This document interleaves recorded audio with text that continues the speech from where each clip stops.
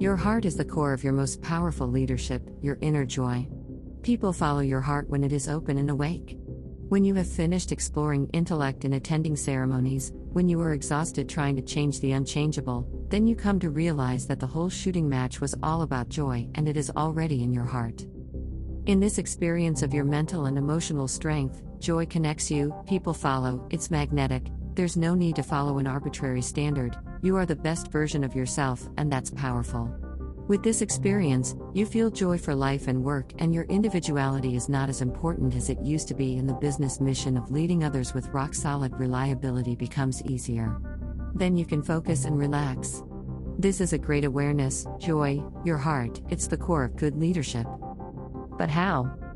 At a business level, if one spent their whole life doing nothing other than opening their heart and developing the qualities of the heart, it is no exaggeration to say that this effort alone would bring them to the highest quality of leadership in work and life.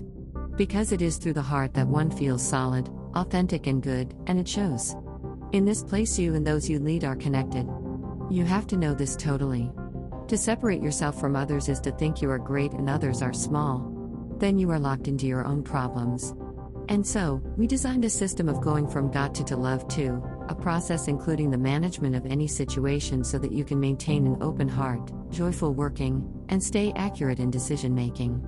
In other words, trustable. This we call balanced thinking, and it corresponds to the first and second universal laws of nature. Why is it so critical to think higher mind love to rather than got to? The heart represents the essential nature of a person, and thus the development of the heart in leadership, the unfolding of the heart and the illumination of the heart are of the utmost importance on the path of your business success. This is the center around which your work can revolve. But it is not the emotional center. The heart is often mistaken as a nice fuzzy feeling in the center of the chest, but that is the emotional center. We are talking about the human heart that is not a feeling but rather a knowing. Called the inner voice, it is not a voice at all. Called the self, it is not a physical existence. It is a pure knowing. And it is magnetic. This means your VIP scores in all 7 areas of life are 8 to 10 and mostly 10. This we call abundant thinking, and it correlates to the third universal law of nature. When? To find your heart is to find your leadership style, a style that doesn't waver, to hold a certain center, and be true to yourself and others.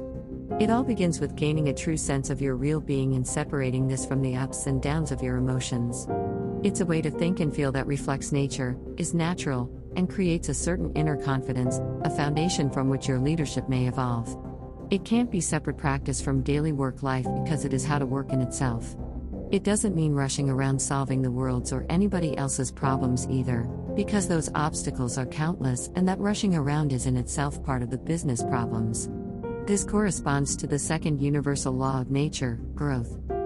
Greater than by listening to your own heart, to your own particular gift, it enables you to focus on what you really love to do and to express yourself without tension or reaction.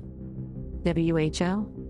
When we explore the term heart in common language, we find that heart means the central or innermost part of something, such as the heart of the city. It also means the essential or vital part of something, such as what is the heart of the matter.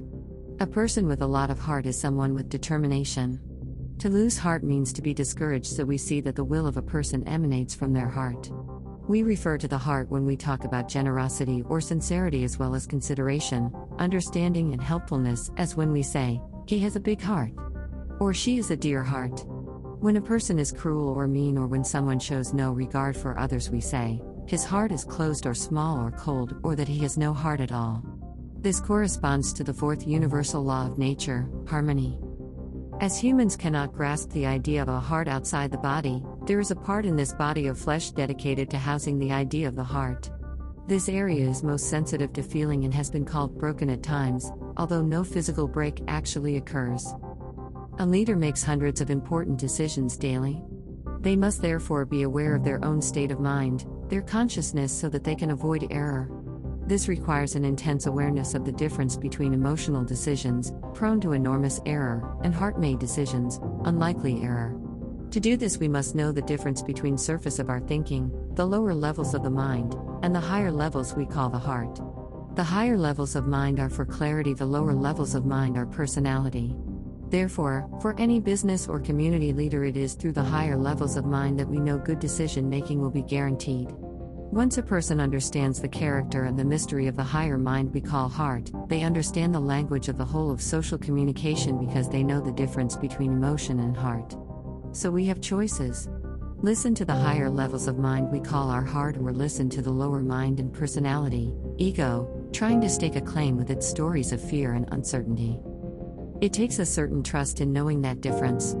A leader, when faced with what seems to be an insurmountable challenge, we will dig deep and trust their heart clearly. It does not necessitate becoming righteous. The higher mind, the heart of leadership, is not lived in temples, or on particular days of the week, nor is it addicted to a script. It is used every single moment of a leader's life.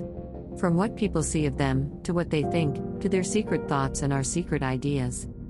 Greater than leaders know that thoughts travel through walls through which no words can pass. Greater than Chris Gandhi Walker. People say put your heart into it, and that actually means to become fully invested. It means to throw the full weight of your mind and energy behind something. We know there are no half-hearted success stories, and so, we must, as leaders, be vigilant.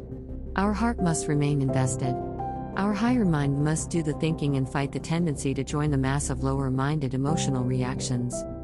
Greater than when the heart goes out of something, we automatically sabotage it. Greater than Walker the talker. So, if we can invest ourselves in maintaining the commitment of our heart, we will automatically achieve many of our dreams as leaders in business and life.